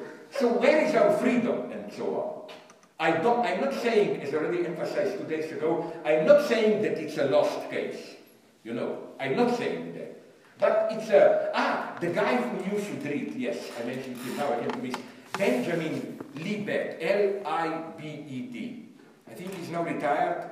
He taught at Berkeley. He made, I think I mentioned it, I'm sorry if I repeat myself, he made that legendary experiment of, you know, proving that when you do the most contingent gesture, that like a split of a second before you make conscious decision, like he asked people, okay, sit and at any moment quickly decide to grab this paper. Measuring your brain, he demonstrated that before you make the decision, split of a second, orders are already on the way. In other ways, your brain already makes a decision, and the conclusion from it would have been that when you think you are making a free contingent decision, you are just becoming aware about something, blah, blah. But now comes the interesting point. Libet believes in the freedom of the will. And in a wonderfully Hegelian way, he locates it at a different point. He claims we are looking at the wrong place, which is positive decisions. He claims that what you can do is to, when decision is on the way, to block it. That negativity is freedom. You can block it. It's a wonderful Hegel. That you know, the zero-level free act is not, I do this, I want to do this, but to say no, to stop it, sabotage and so on. So back to Sloterdijk. He did this. He did another great thing, I claim. Like, he was attacked like crazy, but I love him for he's more crazy than me provoking things. He said, this is nice provocation, that the great illusion of 20th century was that the poor can save the world. You know, he said, now we know only the ultra-rich can save the world. What does he mean by this? He wants to save social democracy. His idea is this one. Communism doesn't work. Rich are inventors, productive, and his idea is this one. That we simply have to give greater social recognition to the rich, and this will, it's a naive idea, I don't agree with it. This will justify us then taking even more money from them and so on and so on. He's trying to save social democratic welfare state, basically. And so on and so on. So again, what I'm saying is that, you see, this is the impotence of simply Habermasians attacking him, neo-Nazi, and so on and so on. Okay, he is often naive and so on, although deeply right. Now I remembered it. I've written this in my books. You know who died now a week ago or two? Lee Kuan Yew, the founder of Singapore. This is an ingenious idea, as Sloterdijk. He said that if ever people will be building a monument in 100 years from now in future to someone from our age, it will be Lee Kuan Yew. Why? He invented authoritarian capitalism. He was the first to show the direction where we are all moving, and very intelligently Sloterdijk shows that this is not just Asian primitives, they are not good enough for democracy. No, it's a global, it has nothing to do with Asian values. You see, he can be, also, his book on globalization is a wonderful idea where he demonstrates how global capitalism is not just global, everyone is in it.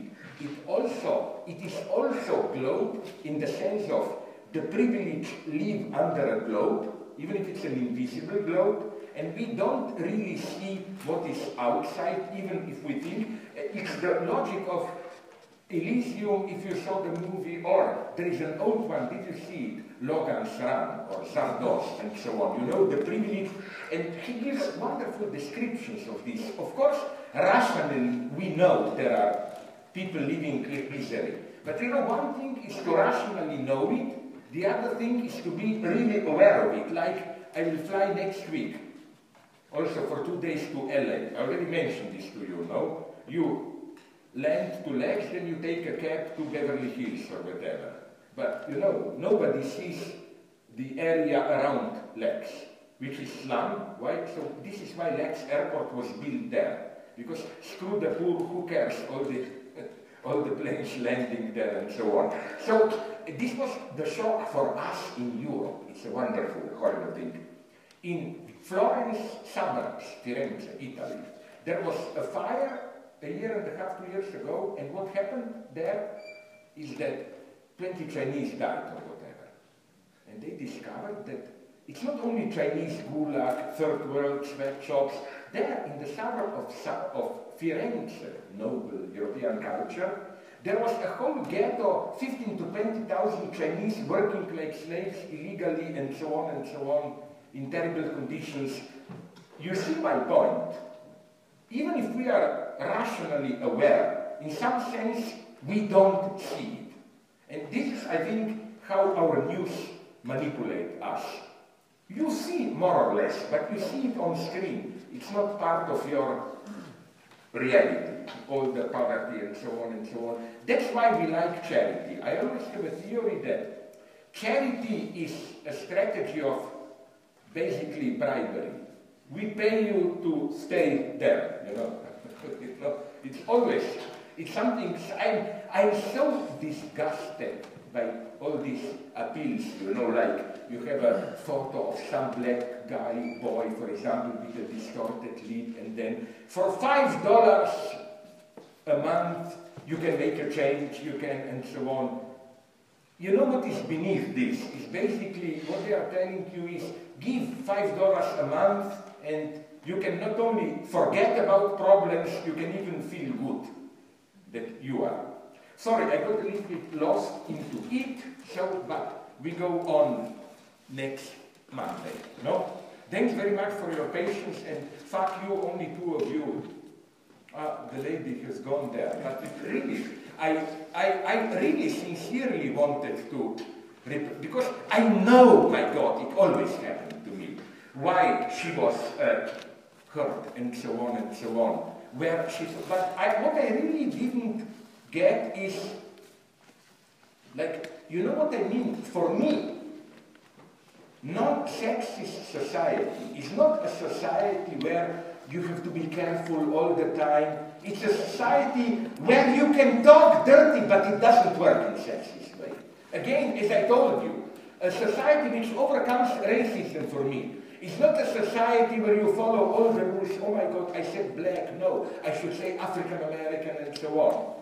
But when, and you know, I have a couple, I've told you this, I think, of black friends who really like me and told me, call me nigger, I allow you to do it. You know what I mean?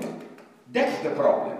This is what makes me so afraid that political correctness it keeps the thing, you know, there is always a certain obscene pleasure in political correctness, this endless self, my God, I use that expression, was I still maybe racist or whatever, you know, this great pleasure of, again, looking deeper and deeper into you and discovering new strata of, I'm saying, just forget about it. This is how, let me conclude with this story, then I go, taxi is waiting for the airport. I was in India. I met Naxalites there. My God, I could have been arrested. 1 million of Maoist guerrillas. I met one of them, who was a taxi driver, but really a agent. And I was with my publisher there. The taxi driver understood some political names and asked my publisher, with whom I talked in English, how is this guy? Is he one of us? Naxalit, no? Guerrillas? And the guy tells him, yes. And then the taxi driver, through the guy, asked me a question. And it was pure obscene offer of solidarity. He asked me, it's terrible, I warn you. If you thought that was insulting, wait for it now. He asked me, there is a well-known image of old Gandhi, like this on a stick in a white tunic walking from one village to another. He asked me, what is for you the message of this photo? I knew it must be something extremely dirty. And yes, I guessed it, what he wants. I told him, it's a call to the next village, the stick.